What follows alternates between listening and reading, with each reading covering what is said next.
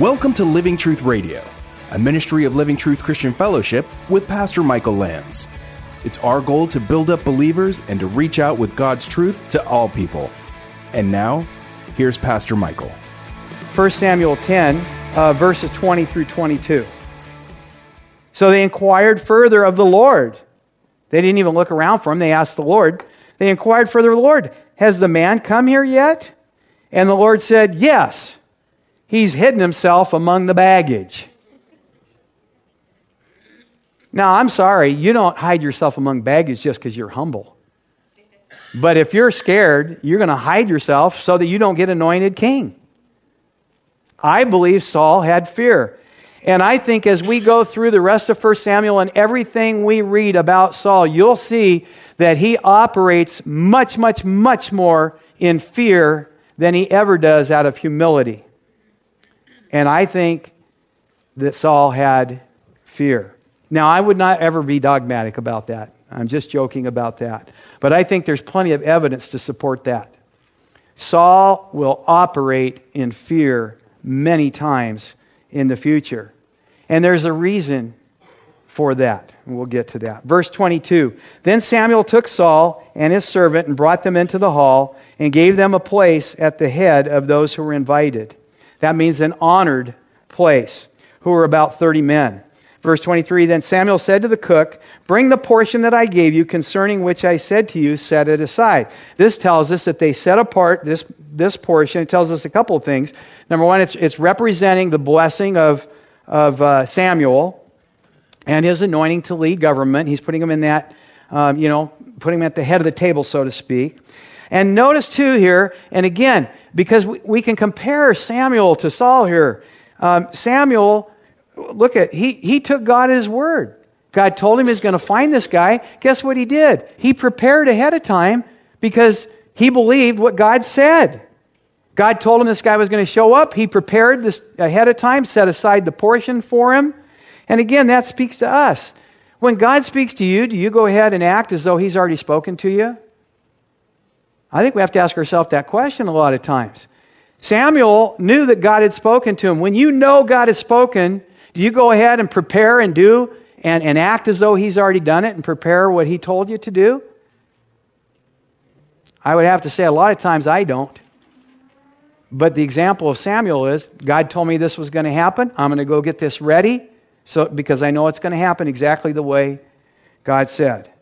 Boy, oh boy, can we look back over this whole journey with the building and ask ourselves, did we always prepare ourselves because we knew what God had told us? Great lessons to be learned. The other thing you notice about Samuel, again, and comparing him somewhat to Saul, is that Samuel was not a fearful man. Samuel was truly a humble man. Because remember, Samuel's position as prophet was not only prophet, but he was in essence the last judge of Israel.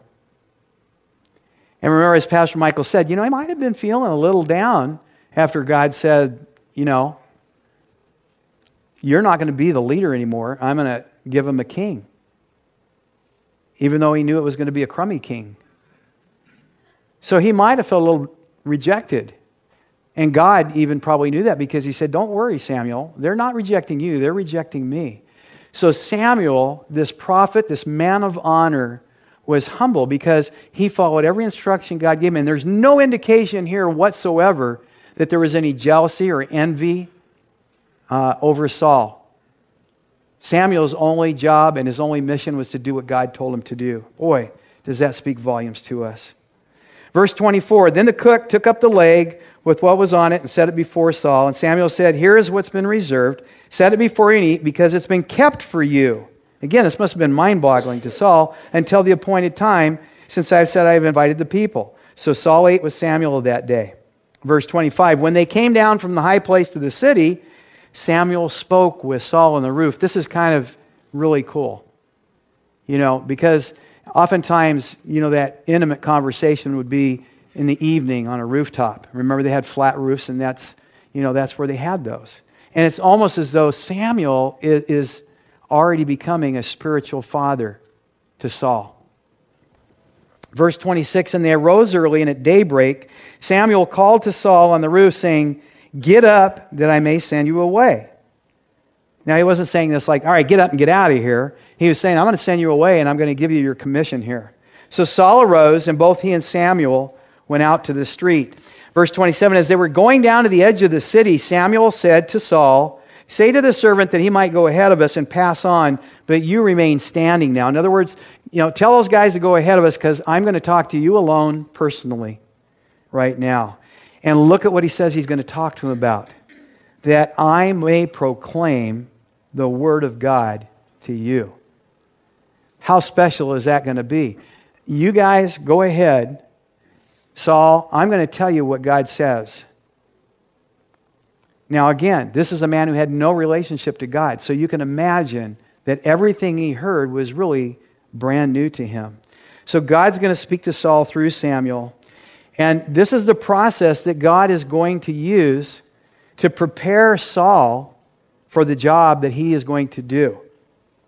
Now let's just get through this and then we're going to kind of lay the whole thing out. Chapter 10, verse 1, it says this. Then Samuel took the flask of oil, poured it on his head. And again, oil, every time there's an anointing of oil, that represents the Holy Spirit. So he pours the oil on his head, he kissed him, and he said, has not the Lord anointed you a ruler over his inheritance?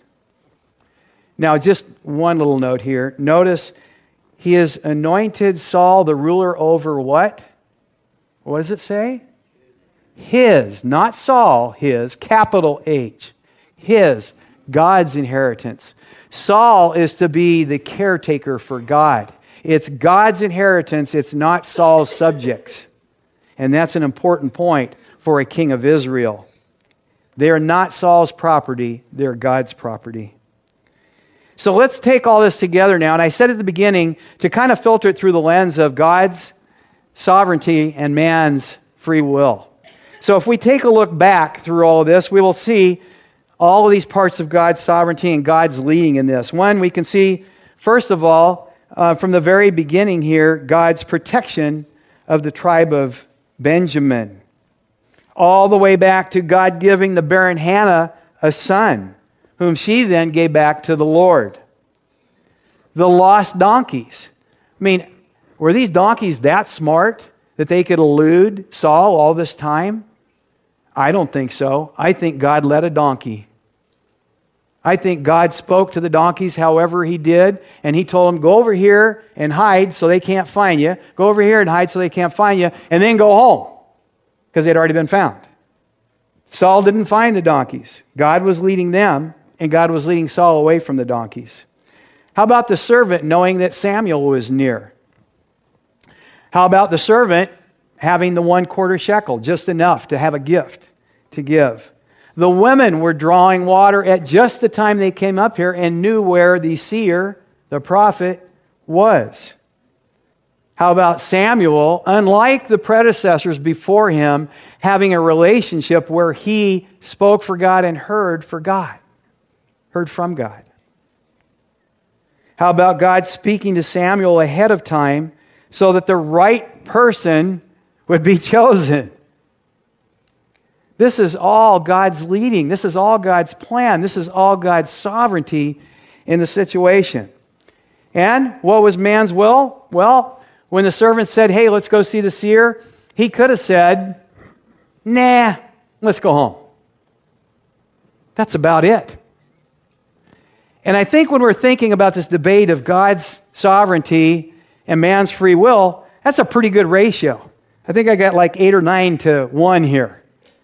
God does all this stuff, and man makes one decision. Okay, let's go. That's pretty much it. That's what it is in salvation. God does the drawing. God gives us the ability to hear His Word. God gives us all of these things. And we make one decision out of free will. We decide whether or not we're going to receive the gift that God's promised to us. That's how it works together. Both are taught. You can't escape it. Now look, was Saul's receiving the gift of becoming a king? Did he do anything to earn it? He did nothing. He didn't even have a relationship with God. What about us? While we were yet enemies of the cross, God gave His life for us. Okay? Saul had no inclination. He was chosen. He was given a free gift. But he did have to take it. He could have hid further in the baggage and they might not have ever found him. He could have said, no, I'm not going to do it. I'm scared. He did have that choice. Now, if you want to argue that man doesn't have a choice, how do you explain that? Okay? He could have said no. I don't know what God would have done, but he could have said no, just like we can say no. It's not a work to receive the gift of salvation. It wasn't a work for him to do that. It was just, okay, I'll take it. But as we continue to read about Saul, I think it brings up some questions. We have to look at in God's sovereignty. Was Saul God's real choice, or was he just letting the people have what they want? You know, it appears that he was just letting the people have what they wanted. And, you know, sometimes we have to be careful what we ask for, because we may just get it. And this is what they were asking for. But with all of that, you know, they got their tall, handsome leader, and he was the desire of Israel, but didn't turn out so good with Saul. He certainly looked the part. He looked like what they would want and what they would need and what would work. But as we'll see later on, it doesn't turn out that way. The Apostle Paul, when he was preaching to the Jews in Antioch, said this in Acts 13:20, if you want to write it down, Acts 13:20 through 22. He says about this time period, after this, God gave them judges until the time of Samuel the prophet. Then the people asked for a king, and he gave them Saul, son of Kish. They asked for a king, and he gave them Saul, of the tribe of Benjamin, who ruled for 40 years. Verse 22 says this, though. After removing Saul, Paul says, after removing, God removed Saul. He made David their king. He testified concerning him, I have found David, son of Jesse, a man after my own heart. He will do everything I want him to do. Of course, God knew that Saul was going to be ultimately a failure. And yet he allowed, in his free will, the people to have what they wanted. We know that ahead of time God had chosen David to be king. And in essence, to fulfill the word of God, he had to. Because the king, what tribe did the king have to come from? The tribe of Judah. Judah? Wait, wasn't Judah that group of Israelites that protected Benjamin? And you know what's interesting? I told you Jesus is all over here. David, being a foreshadowing of our King Jesus, many times protected Saul. As we'll study through the rest of this book, I want you to take note of how many times David, from the tribe of Judah, protects the Benjamite Saul. So how do we reconcile all this? Well, you know, we just have to say God is sovereign. His will, His plan is going to happen, and we get a chance to participate in it. Remember, He warned them ahead of time. He gave them a chance. You know, and I think back to that and I go, what would have happened if they would have said, oh, okay, God, we don't want that? You think God would have forced Saul upon him? I don't think so. Maybe David would have become king way earlier than he did. I don't know. But he gave him a chance to repent, but they didn't. So they gave him Saul, the man that they wanted. The other thing that's really interesting about this, and we need to say, because people will say, well, then that's not fair. If God knew Saul's going to be a bad king, then why'd he do it? You know, you hear that all the time, right? But you'll notice here as we go through, and you'll study this more in 1 Samuel, and we're going to look at one section tonight. After all this, after them rejecting God, He gave them what they wanted. But you know what He did? He gave Saul all the tools he needed to be a successful king. Even after all of what they had done, all the rejection, all the rebellion, He is going to not leave Saul hanging, so to speak. He's going to give him all the tools he needs to be a successful king. That's an amazing thing to me. Look down to chapter 10, verses 5 through 7. Chapter 10, 5. After that, you will go to Gibeah of God, where there is a Philistine outpost. As you approach the town, you will meet a procession of prophets coming down from the high place with lyres, tambourines, flutes, and harps being played before them, and they will be prophesying. Notice what's going on here. They're playing, and they're singing, and they're prophesying. What's that called? It's called worship. There was worship going on in this area now. That's awesome. The Spirit of the Lord, this is what Samuel, through God, is telling Saul. The Spirit of the Lord will come upon you in power, and you will prophesy with them. And you will be changed into a different person. Remember I said he was a person of fear? God's going to change him into a different person. And that's why I think you'll see at the beginning, he does some good things. He will change you into a different person. Once these signs are fulfilled, do whatever your hands find to do, for God is with you. In other words, when the Spirit is upon you, you can do what you think is right to do, because it's going to be led by me. Does that sound familiar? Wow. When you have the Holy Spirit come upon you, do whatever your hand finds to do, for God is with you. So you can see God is fair and just. Even though the Israelites got what they wanted, it wasn't really what God wanted for them, and that gets into permissive will, which is another whole doctrine that we can argue about. But it seems that God gives a permissive will, and He says, okay, you're going to get what you want, but I love you so much, I'm going to give this guy who's had nothing to do with me, I'm going to change him into a different person, I'm going to give him everything he needs to be a good king for you. Wow. That's amazing. That's amazing. Even though God knew what was going to take place. So what happens when you try to reconcile this? Well, it becomes mind-boggling, doesn't it? How are you going to figure out God's sovereignty and man's free will, all working to fulfill Romans 8:28? And we know what it says in Romans 8:28. It says, and we know that in all things God works for the good of those who love Him and have been called according to His purpose. How many of you guys use that verse all the time? Okay? For most of us, it's our favorite verse. But it's mind-boggling to figure out how God does this. But guess what? He does give us a little bit more of a clue in the next two verses, and I think sometimes we should read those next two verses. Maybe we got to memorize them along with that particular verse. Verse 29 says this, for those God, what? What's it say in your Bible? Foreknew. For those God foreknew, He also predestined to be conformed to the likeness of His Son, that He might be the firstborn among many brothers. And those He predestined, He also called. And those He called, He also justified. Those He justified, He glorified. And again, we see that God does almost everything in salvation except force you to receive Him. Now, why is it predestination? Because God foreknew. I can't do that thing that Michael does as good, but you get the point because you've heard him the last few Sundays. It's God's foreknowledge. We cannot ignore God's foreknowledge. God does the work, we receive the gift.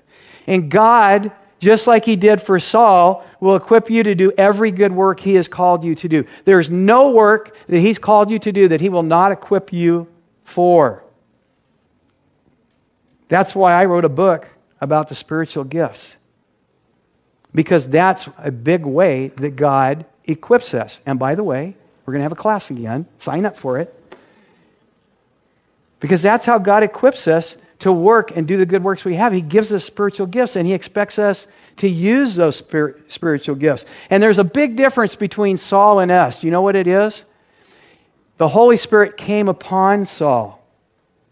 But we don't see anywhere in the Old Testament where it says they were indwelt by the Spirit. I don't believe. I'm pretty sure. There may be somewhere, but I don't think so. Even King David, it talks about all the time the Holy Spirit coming upon him. But guess what? We're indwelt by the Holy Spirit when we come to Christ. We have the Holy Spirit 24/7. His power is there for us to call upon any minute, any moment of any day of our life. We get even more than Saul received. But the Bible teaches us this, and again, here's where free will comes in. The Bible says that we must walk in the Spirit, not the flesh, in order to fulfill what the Spirit wants us to fulfill and not fulfill the deeds of the flesh. Is that a choice? Let me ask you. Do you have a choice whether or not you're going to walk in the Spirit each day of your life? You have free will. You could get up in the morning and say, God, I'm not walking in the Spirit today because I feel like being in the flesh. How many of you have done that? I have. How many of you got something happen and you just go, okay, God, I'll be with you in 5 minutes, but for these 5 minutes I want to whine and feel sorry for myself and I just want to be in the flesh. And then 5 minutes later I'm so sorry, God. I repent. We have a choice. That's our free will. We can either surrender ourselves to the leading of the Spirit, or we can ignore, or we can cover our ears when the Spirit is trying to speak to us. And when we fail, and get this, hear me well, when we fail, we have nobody to blame but ourselves. Oh, I thought maybe one of you guys had a question. All right. Well, I had a few more things to share with you here, but I'm gonna wrap this up. I want you to think and compare the two Sauls of the Bible. The first Saul, no relationship with God, but then he meets God in a way, and God says He'll change him into a different person. But as we study the rest of this book, you'll find that he does not finish. He does not finish well. And he does not continue to follow the Lord. The second Saul, when God knocks him off of his donkey, who wasn't lost, and God changes his life, he surrenders his life totally and completely. And we can see the difference between a king who we will see, in essence, becomes a failure, and the new Saul, who writes 2/3 of the New Testament, who says at the end of his life, I have run my course, I have finished the race, and could look forward to meeting with the Lord and saying, well done, good and faithful servant. That's the choice that we make every single day of our life. So I hope that you've made that choice. And if tonight you have never made that choice, I hope that tonight you will make that choice to surrender your life to Him. Let's pray. Heavenly Father, we just thank you for this evening and thank you for the worship that you gave us and the last song, Lord, that we have, because it's a great message to us. Lord, we thank you for the word that you speak to us. We thank you how, Jesus, you are all over the Old Testament, showing us who you are and how much you love us and care for us. How willing you are, Lord, to do so much for us. And all that you ask of us is to say, yes, I surrender. I surrender to you, Lord.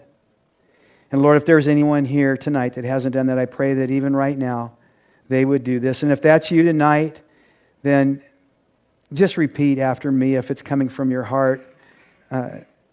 God, I know that you're real now. I know that I have sinned against you. I want to turn away from my sin and I want to follow you. Lord, I receive you into my heart tonight as my Lord and Savior. And I thank you, God, that you love and care about me so much that you were willing to die for me and to give me all the things I need to be able to follow you, to indwell me by your Holy Spirit. And I thank you for that in Jesus' name. And Lord, for everyone else who is looking at this saying, yeah, I haven't been surrendering lately. I've been that one whining and being in the flesh. I pray for them tonight, Lord. Would you fill them with the power of your Spirit tonight? Would you renew them, refresh them? Lord, for those that have a burden on their heart tonight, would you speak to them? Would you uncover their ears, Lord, as they ask you to speak to them? Would you speak to them words of comfort and joy? And God, we thank you for all that you have done here in this body. We pray that you would continue, Lord, to grow us in you, to teach us and mold us, and Lord, help us to apply all that we learn in studying your word. And we'll give you praise and glory for that, Lord, in Jesus' name. Amen. Thank you for listening to today's program. If you'd like to listen to this message again, learn more about our church in Corona, or to access archived messages, go to livingtruthradio.org and click on the Church tab. You can follow us on Instagram @LivingTruthCorona, or download the Living Truth Christian Fellowship app on Apple and Android devices. Living Truth Radio is a listener-supported ministry. You can partner with us by donating at livingtruthradio.org.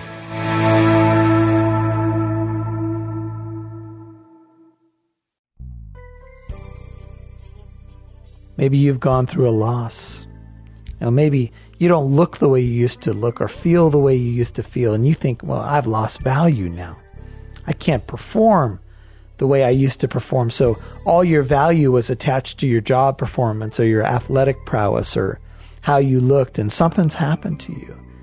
I think I'm talking to someone specifically right now. Something's happened to you, and your value had been set up completely on that thing that you did.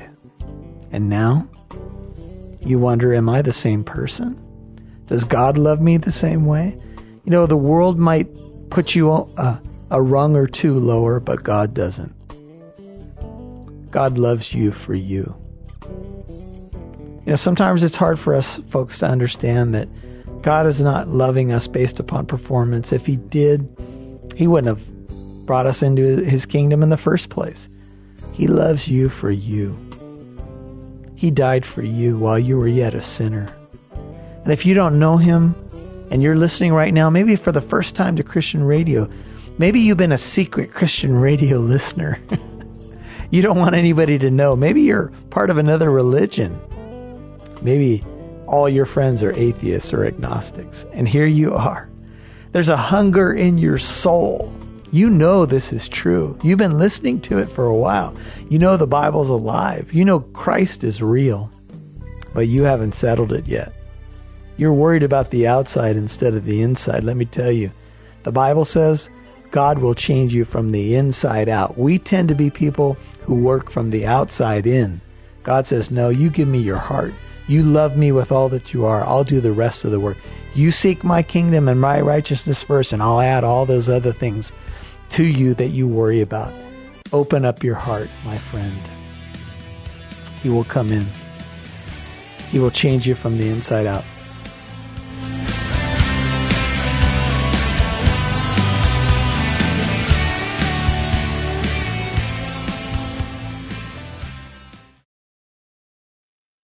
Thank you for listening to today's program. Our mission is to get the truth of God's Word out. This is our passion.